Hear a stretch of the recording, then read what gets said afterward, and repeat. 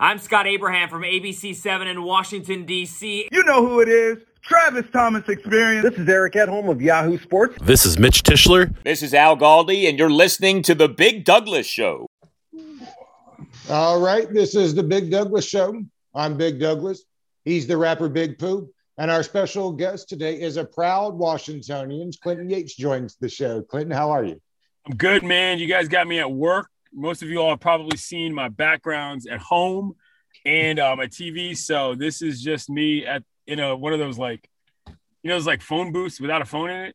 You know what I'm saying? We got those here. So Pooh, you've probably been in several booths that look like that, right? Similar. Very similar. Exactly. Clinton, I saw the piece y'all did on Sunday for the Undefeated. First, I wanted to thank you for not being one of those guys that wears athletic socks with his dock shoes or boat shoes. Oh, yeah. Nah, come on, man. Come on, son. I mean, listen, if there's one thing I take pride in is looking decent, all right? You know what I'm saying? I might not be that smart, but I know how to look good, okay? Hey, the New Jacks were doing that, and I was nervous. That was a thing. So I appreciate that. Also, my man got to sit in the big rattan chair. I think they had you on a stool, so I was disappointed in that. So let me talk about that for a second.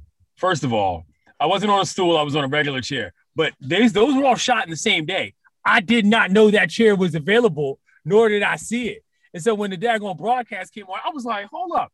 They got the Black Panther Africa joint out here? Where was that? You know what I'm saying? I was very highly upset. You know what I'm saying? But no, that was a great look for Freddie. He looked fantastic. It was just a whole vibe. So I was really glad to be a part of that.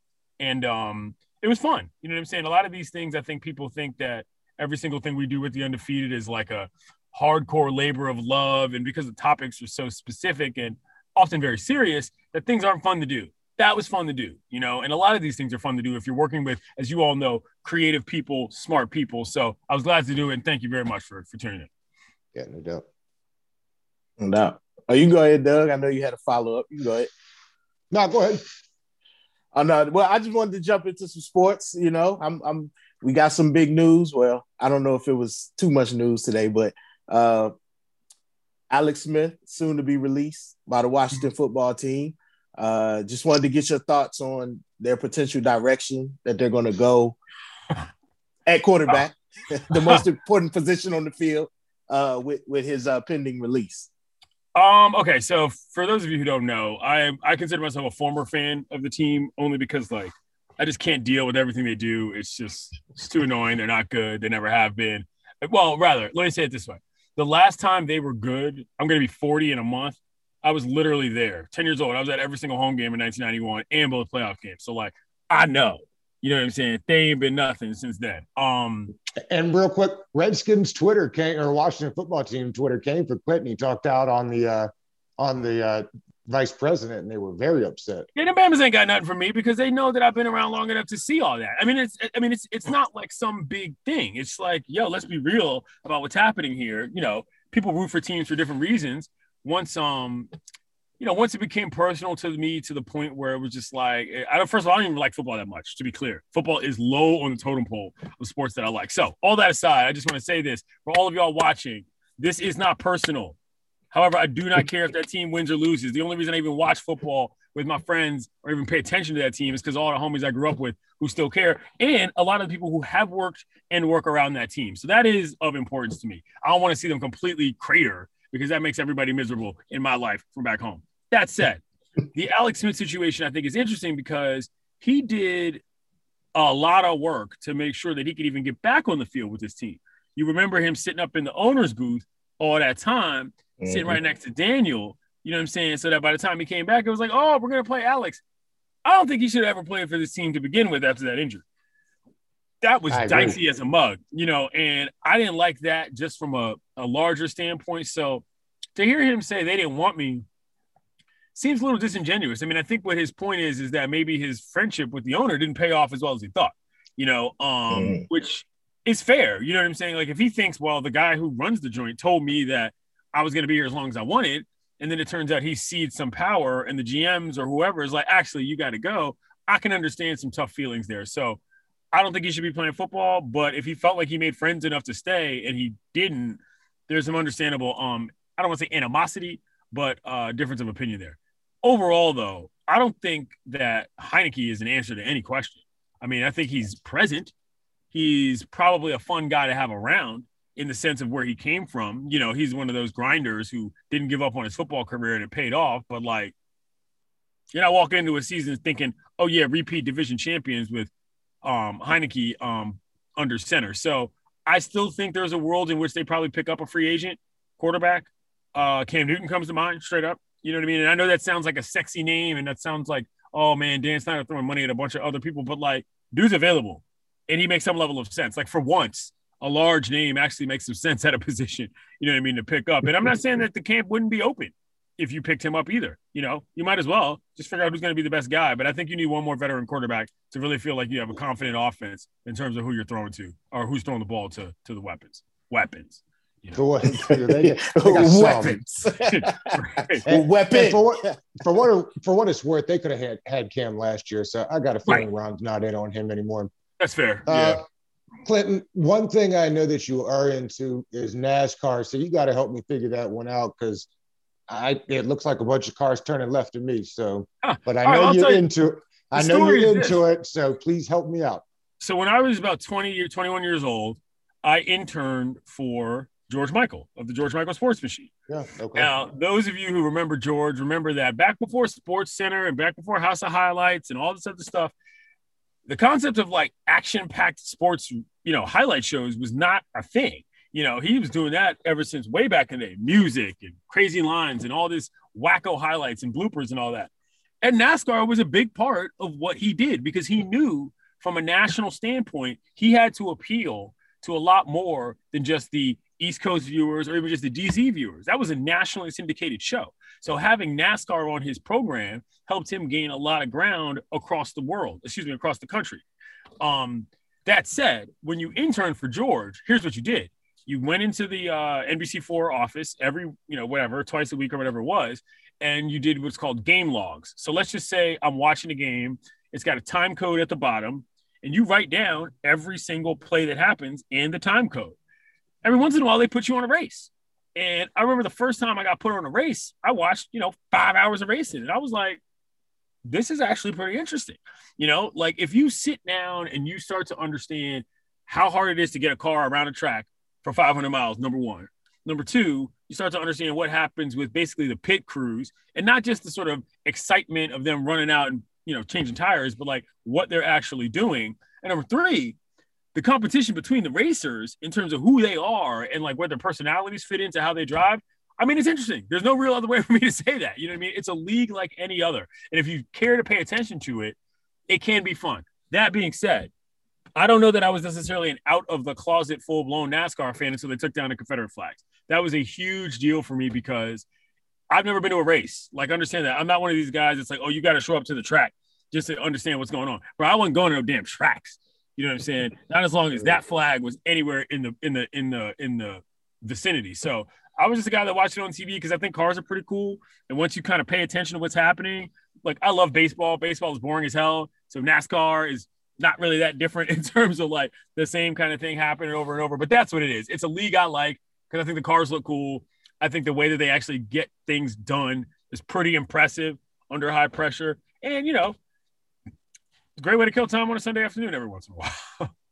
Do you just watch NASCAR? Do you get into like Formula One and I don't like drag F1. racing? This is where my tastes actually do matter. Open wheel racing is not for me. I think that there's something about the way that if we really want to get into this, like I don't like short tracks either, and I don't like road race. I don't like road races in NASCAR. Like the rhythm and the understanding of how you get around the track is what drew me to it. Like from a racing standpoint, the lines you have to take. I mean, this is hardcore, not really hardcore, but this is unnecessarily detailed NASCAR chalk talk. But they go too slow on road courses, and I just don't like cars that are weaving in and out. Like that's not cool to me. To me, the running of the race around the ovals is what I like. So no, I'm not a big F1 guy. I'm not a big like rally car guy. You know what I'm saying? I like NASCAR. Straight up. Clinton, I'm curious, some of the shows you do are so different. You've got the serious stuff and around the horn stuff. What is the difference? How do you prepare to go from, like a really serious topic that you might be doing and the show is I can't get the show right that you do around OTL. midday. I used to do OTL. Yes. Yeah. And I then think, go to stuff, you know. Sorry. Go ahead. No, you're fine. Go ahead. I think for me, it's a matter of like, I don't know how to say this, but like to me, that's what the job is. You know, I think some people, at least the job for me, like I was a journalist who, as serious as I might have considered myself, I was never there to be the serious person. So every opportunity I could have had to sort of make something more fun or make something a little bit more interesting beyond just the obvious is when I was going to take. So that's something that I try to bring on the air. You know, when you're writing about, City Hall or whatever down there at the Wilson building, 3 days a week or whatever, like you got to find something to break it up between legislation, chalk talk. You know what I mean? You got to find a way to make it interesting to yourself. If you're not a full-time wonk, which I am not, I just happen to have some interest in some things. So that's kind of how I look at it. I sort of look at it like, you know how when, I don't know, like you play basketball for your team, you play basketball in your neighborhood, and then you maybe play basketball, like, I don't know, with your cousins or something. You've got to have a different approach to kind of all of it. You know what I'm saying? Even though you're kind of doing the same thing. That's the way I look at it. I played 3 sports in high school. So that ability to shift is something that early on was a part of who I am. And I try to bring it on the air because otherwise it's not, like I said, it's not that fun. If you can't have fun with the fun stuff, with the serious stuff, you're probably going to take it a little bit too seriously. You know what I mean? Ultimately, especially covering sports, and this isn't some sort of stick to sports mantra, but in the sports world, like I said, you got to be able to have fun with the fun stuff. Otherwise, what are you there for? Do you prefer one to the other? I would like to have fun as much as possible, but being black, that's not always an option. You know what I'm saying? And so that's, sometimes you just got to let folks know, and not in a sort of confrontational or argumentative way, but like, let people understand, like, nah, bro, it's not what you think it is. The example that's coming to mind here is Kyrie Irving. When he first said, like, I don't want to talk to y'all anymore. And people were like, I can't believe this. I can't believe that. I'm like, yo, if a brother tells you to back up, back up. You know what I'm saying? Because, like, obviously he's upset about something. And so that's where I try to also bridge those two, which is that between serious and fun is like human, and I think that for a lot of athletes and a lot of people around this business, the human side gets pushed too far to one or the other. And sometimes you're like, yo, it's a lot in between, man. You know what I'm saying? You go to the grocery store and some dude's getting in your face in the parking lot. That's a battle you might not pick. You know what I'm saying? But if you're at, I don't know, the salon with your daughter and some guy's disrespecting her in front of whoever friends, you might knock that dude out. You know what I'm saying? Like, you got to pick your spots. And I think that's the hard part, but it's also like what makes it challenging, because otherwise you're just some person talking about sports like everybody else, which is not as hard as it looks, Clint, I'm interested to know your thoughts on since you brought up Kyrie Irving. Kyrie, he said he's done his thing this year, forget on the court, but off the court, right, and taking his stances. And one of the stances he has recently taken up is the Kobe Bryant for the new NBA logo. What are your thoughts on that? I like that. I liked it a lot when they named the MVP trophy in the All-Star game after him. I thought that was cool. But I think that I don't know why people are so obsessed with the logo discussion. It's very interesting to me. I think that's like a newfound thing. To me, it started as like a sort of a bastardization of the LeBron versus Michael thing. You know what I'm saying? Because people were like, oh, they're going to change it. They got to change it to Michael. Well, what about LeBron? All right, man. Forget all that. You can solve both of those issues, I think, by putting Kobe's likeness there. It makes sense to me, but I think the reason why it probably hasn't happened, or really the reason why the NBA has never officially said it was Jerry West in the logo, even though we know it all know it is because I got to pay somebody. You know what I'm saying? Like there's legit licensing money that comes behind sticking somebody's actual likeness on a logo. And so there's probably some of that, some creative interests that have changed there, but I would do it. I think Kobe it's a little convenient, obviously, because he passed, and that seems a little weird. I understand that. And I don't mean convenient in that it's easy. I mean convenient in that nobody's going to argue with you necessarily. Right. But at the same time, I think that's appropriate. I mean, for me, it doesn't strike me as untoward, or like advantageous, because nobody really has anything to gain outside of the positive memories of Mamba. You know what I mean? There's no like cheap shortcut to doing that. I don't think everybody's gonna be like, oh my God, look at the NBA. They're back in our good graces. I just think it's a nice, kind thing to do for somebody who was an icon, literally, in the NBA for basically his entire career. Clinton, tell me why Harlem Nights isn't a better movie than Coming to America. Coming to America is arguably the funniest American comedy of all time. I mean, I think I like Harlem Nights better. That's fine. Harlem Nights. Okay, so here's the thing. Harlem Nights might actually be a better movie, but I think Coming to America is funnier. Like, there's a lot of, you know what I'm saying? Like, but you're also, I don't know, you're all older than I am. Like, Coming to America to me also has like a different cultural impact because of the fact that like some of the jokes I think people don't get that like, yo, like the notion of like African prince coming to Queens, like what? You know what I'm saying? Come on, man. Like that, the whole premise is hilarious. You know what I'm saying? I was live tweeting about it the other day because it was on Freeform. And I'm actually really excited about the sequel. Are y'all excited about the sequel? Or no? Are you think they're gonna mess it up?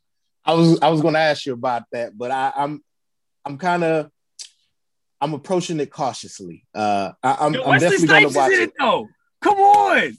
Did you see Wesley Snipes talking about how he auditioned to be Daryl in the first one, but Eddie didn't pick him because Eddie was like, we're the same complexion, so it didn't work. Right? No, that makes sense. Well, because and here's the other thing about that movie, that is that's a factor. Like the fact that Daryl is like light skinned, but he's got the curl too. That plays up against, you know what I'm saying, like the colorism. That later in life, I realized how much that played into that movie. And it was far more impressive than I think. And that's the thing about Coming to America is like the more I watch it, I'd be like, damn, this is fucking brilliant. You know what I'm saying? Not just funny. So I know I like it. I like it a lot. Are you more intrigued by the new Coming to America or the new Bad Boys? Because both are releasing soon, right? You talking about Bad Boys 3? Yeah, it's out soon, right? No, Bad Boys 3. Yeah, it's been out. Bad Boys 3 is in fact. No, I've been in a time warp. You want to know a funny story? Bad Boys for Life, as it's known, is the last movie I actually saw in a movie theater. And I'll give you some bonus sprinkles on top of that. I saw it in Miami. Bonus sprinkle number 2. Number 3, I saw it with Roy Bellamy of the Levitar Show. Like, I hit him up and I was like, I'm going to be in Miami the weekend that comes out. Let's go see it. And we did. And it was awesome. So I've already had my good time with Bad Boys for Life. That joint rocked. I was a big fan. Now that had the best storyline out of all 3 Bad Boy movies. It really did. Like it was the best storyline. It was easily the best storyline. Like there's going to be another one, even if Martin and Will aren't in it, which I'm fine with. They can run that series for the rest of my life, Fast and Furious style, and I'll see every single one. Straight up. The other one that gets lost, and I'm not sure why, is it Sugarland? It's not Sugarland. It's no, never mind. I went in the wrong direction on that one. I had left myself a trail of breadcrumbs and they got eaten up along the way. Yeah. But how early do you guys record those shows for the afternoon? So it's 1:20 p.m. Pacific time right now. I got out of the studio about an hour ago. So we tape it at 11 a.m. Pacific, 2 p.m. Eastern. Takes about an hour. Sometimes longer things happen. Sometimes news breaks. So we have to reshoot stuff. But you know, it's a pretty well-oiled machine. Aaron Solomon, who runs the show, and Josh Bard, one of the producers, you know, they're great. Like, this is something that I think a lot of people don't understand about the way a lot of TV shows work, is that the act of the talking is oftentimes not even close to the hardest part. You know, you've got to wrangle all those voices. You've got to make sure that things are firing and, you know, things are working well. And you've got to make sure that it's interesting enough from a topic standpoint to get everybody on board from an interest standpoint as far as what we're talking about. You know, sometimes there'll be stuff that like all 4 people will be like, bruh, I don't want to talk about this. You know what I mean? Which for whatever reason happens. But that show has taught me more about sports than I can think than any other experience I can think of, simply from a prep standpoint. You know, they do a great job. And I don't just mean feeding lines. I mean like being like, here's the information packet stuff for the day. You know, it's a great show. I liken it to being, and I've said this before, to being at the best academic school in an athletic conference. You know what I'm saying? That's kind of how I think of it. And I know that over the years, there's been stuff that I've never gotten close to using on the show, but just through the osmosis of learning has helped me in so many other parts of, being a journalist and being on other shows. So I'm forever grateful to those guys and ladies who've been a part of that program, because it's fun to do on top of being very popular. And that's not always the case. As someone who talks and covers sports for a living, yeah, do you find yourself following players now more than teams? As most casual fans just follow teams, yeah. but 100%. But that was also something that, the reason I liked teams, like I said before, was to hang out with my friends. You know what I'm saying? Like, I was never huge on that's not true. When I was younger, my week might be ruined if Brad Johnson threw 2 picks, you know what I'm saying? Or whatever, you know what I mean? And it wasn't working out. But dog, we're from DC, man. Teams ain't winning no whole lot of nothing, no house. So you want to stay sane. You realize quickly rooting for the players is a much better way to stay happy, than otherwise. And so now, I was just telling somebody about this the other day. Dude, the Nats won the World Series. I was literally sitting in the clubhouse when it happened. The Caps won the Stanley Cup final. I went to Vegas for that first game out there and was in the building Game 5 when they won it. I was standing right next to Locker, as a matter of fact, when DSP scored that goal. The Sticks won it. I was on the wood when that happened. Now, the championships that I care about have been won. You know what I'm saying? So, for me, it's much more about the storylines of the athletes, because all of the things that I was going to cheer for, they happen. It's not getting better than that. At least not for me, because it was kind of the last bastion. These are things were only 3 or 4 years ago, and I'm just old enough now where I'm like, yo, bro, I don't really wear jerseys anymore because I just don't, and I'm definitely not a face painter, so that's out, but I got my, got a ring, so to speak, when I was still sort of young enough to have the energy to act like I cared, which I did. But now it's very much about the players, because those are the people I interface with the most. You know what I mean? And, you see, once you start covering the youth game and you start seeing guys come up through the ranks, and you're like, man, I really hope that guy succeeds, whatever notion of it his or her own mind may be in that scenario. Yeah, that's a real thing, because that's the human side I was talking about. It's not just wins and losses. It's about what your life is like. And for a lot of these people, if their life sucks, that's not good, because a lot of people, even though they get paid a lot of money and even though they have very high profile jobs, that doesn't mean that they love it, and that's always interesting to point out to people, because they assume that because you're playing a game, it has to be the most fun thing in the world. Not always the case. I'm curious, because you get to see it on a national level. It's only been 1 year with Rivera, but how do you think the league is starting to look at Washington? Yeah, that's a good question. And I think that's as much about Jason Wright as it is anybody else. I sort of took a shot at the guy because I didn't really feel like he needed to be commenting on what was happening at football camps in South Carolina personally, considering that's a get your own house together situation for me.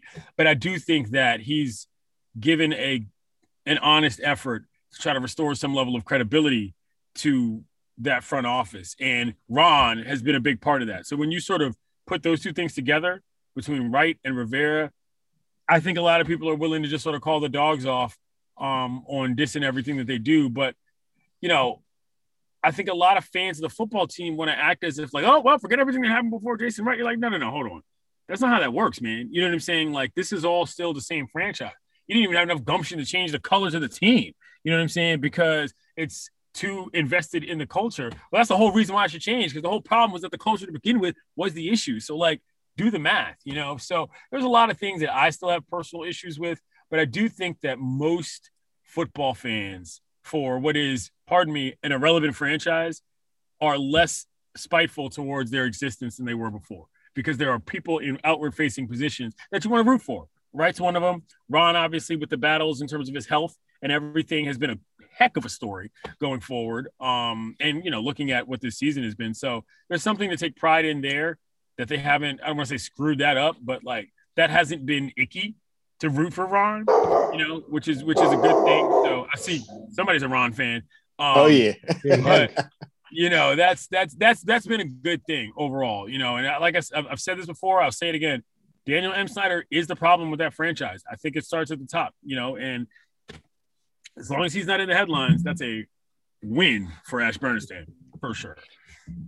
I'm interested on your take on the situation that happened in Minnesota with the Timberwolves. Was it last week before last, with the way the coaching hiring kind of took place? It's already a lack of diversity in coaching hires in major sports, but just the way that kind of all went down was really. I don't want to say it never happens, but I've never seen it happen in my 41 years on Earth. The way that went down. I was watching, hold up. We're about to stand back. We're about to switch camera 2. I feel like I'm too close to the damn screen. Anyway, okay. Much better. Okay, so I feel like I was watching. Did you guys watch Inside the NBA that night? It wasn't Ernie, Shaq, and it wasn't the usual crew. It was the guy. I think Shaq is the only one who stays on Shaq Tuesdays. Stays, right. Okay. Yeah. Right, and it was Candace and Dwayne and the other young man who takes over Ernie's job, who's really good, by the way. Yes, he is. I can't remember his name, but he's excellent. Anyway, so Dwayne, I never forget this. Dwayne, they went to Dwayne, and he just said, I don't want to talk about this. Like, he was, like, so hot that he, like, Dwayne Wade, he doesn't have to answer to anybody. He was so upset that he didn't even want to discuss it. And I was like, damn, because he was just like, this is obviously a problem, to the point that, how like sometimes your parents are so mad at you, they're like, we'll talk about this when we get home. You know what I mean? Because like they ain't gonna be, what I have to say is not for everybody to hear, kind of thing. And that informed me all I needed to know, because it's not even about necessarily each individual. I mean, it is, but like, if longtime NBA veterans, Hall of Famers, champions, Olympians, all NBA players, as in a player who was an all NBA player, are that miffed about it to the point that they don't want to talk, obviously there's a problem. You don't need somebody like me to tell you that. You know what I'm saying? And one doesn't need somebody like me to tell you that. And that was all I needed to know. And I feel bad because obviously the NBA it's a small league in the sense that everybody knows each other to some degree. And if people are that upset, you've messed up, and that's too bad. I was surprised that Flip's son had the job as long as he did, to be honest, secondarily. But, I mean, discrimination in hiring practices, like, check your watch, man. That train's never late, bro. You're out in California now. That's because of the undefeated or because of ESPN? Is the undefeated? Well, I know, but is the undefeated located out in California? No, I just chose to move. That's what happened. I was like, you know what? I started coming out here. Matter of fact, speaking of Dwayne Wade, the first time I came out here and said, I think I want to move here was when I covered the ESPYs when they did the cold open. You remember it was Chris Paul, Wade, LeBron, and Melo. And Carmelo. Yep. Yeah. Mm-hmm. Yep. And that was the first ESPYs red carpet I had ever been on. And I had gotten a tip that was going to happen. Actually, that was the second red carpet I ever been on. I got a tip that was going to happen. So I got to interview some people about it. And so by the time it went on and we were there, I was like, oh, all right. So I wrote a column about it. And I was like,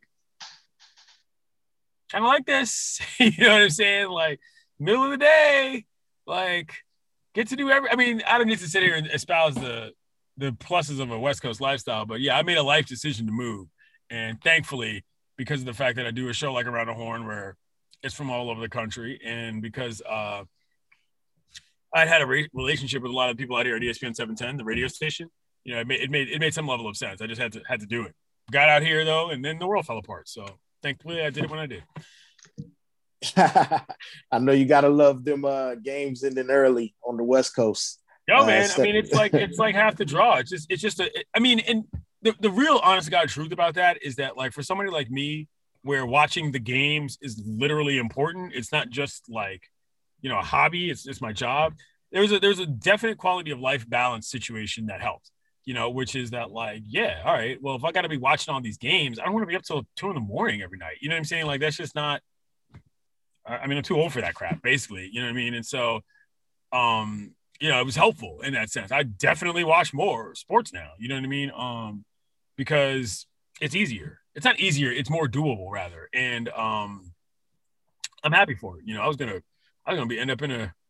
I don't even know what was going to be going on with my heart rate. You know what I'm saying? If I bring thing up that way, you know what I mean? Like, it's not even really doable now. I mean, I can't even imagine being up that late watching games anymore. Like that would drive me crazy, but it's all good. So there was a mixed response about the announcement that Greenberg's going to do the draft. Were you surprised by that? You think they're missing an opportunity to get younger? When they announced that Greeny was going to do the draft, were you surprised they didn't take an opportunity to get younger? There was mixed reactions. Draft? Yeah. I mean, I don't know. Like, I'm not speaking out of school here. I'm not acting like I know this, but like, you'd be surprised about who wants to do what. You know what I'm saying? Okay. Every once in a while as well. Like, I mean, that's a lot. That the draft, and I say that because that's a credit to everybody who does the draft. Hard fucking gig, straight up. You know what I'm saying? Like, you've got to be as well versed about both sides of the ball, just from a on-field standpoint. Never mind all sides of like the recruiting world to some degree. I mean, obviously, once again, everybody helps each other prep and so on and so forth. And the NFL team is probably the most robust of all of them at the network. But like, man, you sit up on that stage for 8 hours? Phew. I don't know if I could do that. You know what I mean? Like, I don't care what the daggone job was. You know what I mean? That's not easy. And so what I'm saying is that, sure, you might pick somebody else. You might want to go somewhere else, but you don't necessarily know you got anybody who wants to and can do it. You know what I mean? And so that's not easy all the time, And so shouts to Greeny for that, because that is a haul, to say the very least. I was in Nashville when they had that.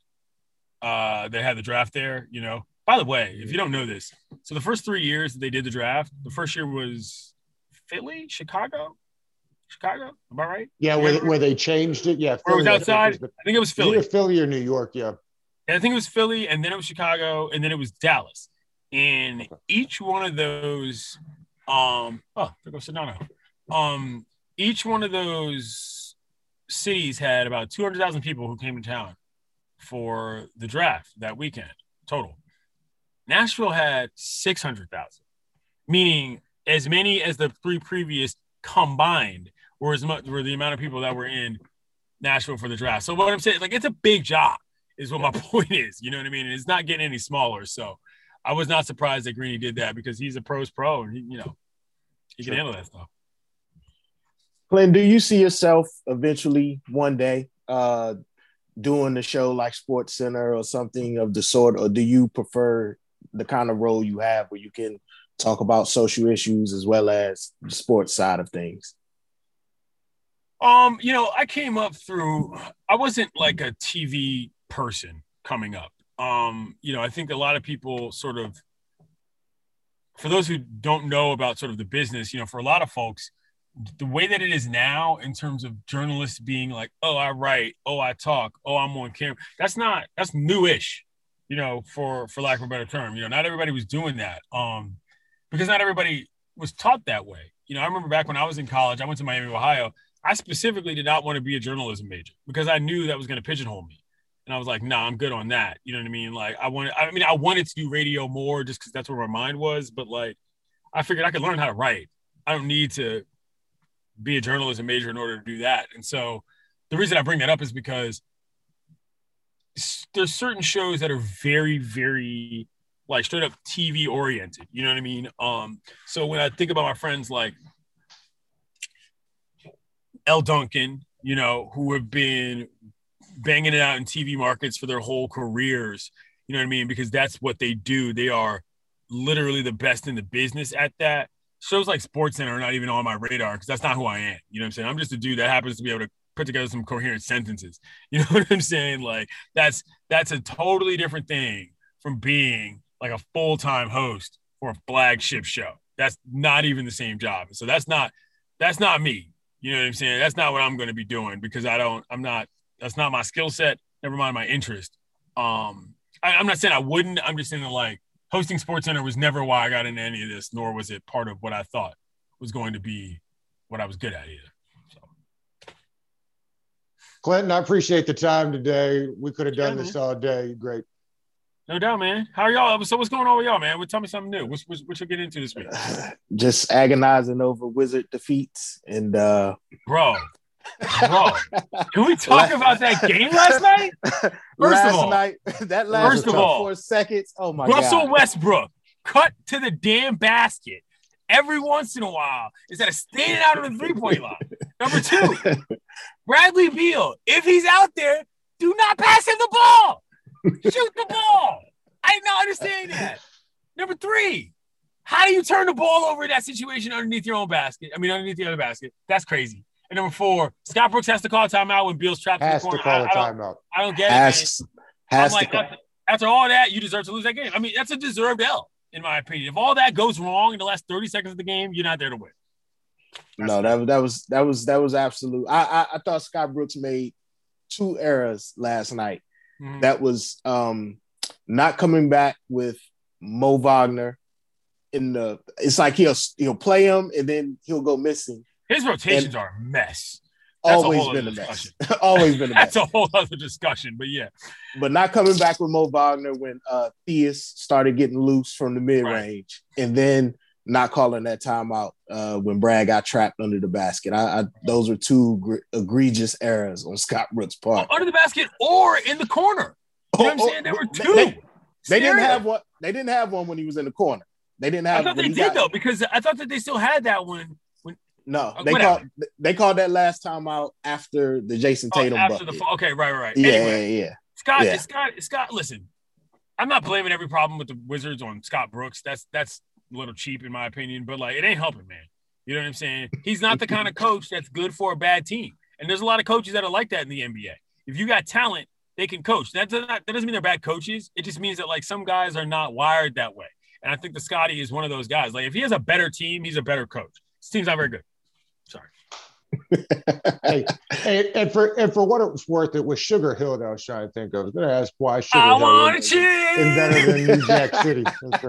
On Sugar Hill. What a great movie that gets no credit. Great movie that gets no credit. I love Sugar Hill. My best part, Mark Dubé. Sugar Hill's a great movie. Great movie. Great movie. But thank you, Clinton. We appreciate you. Appreciate it, man. Send me the links and everything comes out and I'll tweet it out and so forth. So, all right, man. We appreciate you. All right, gentlemen. Have an excellent afternoon. Be safe, y'all. You do the same. Peace.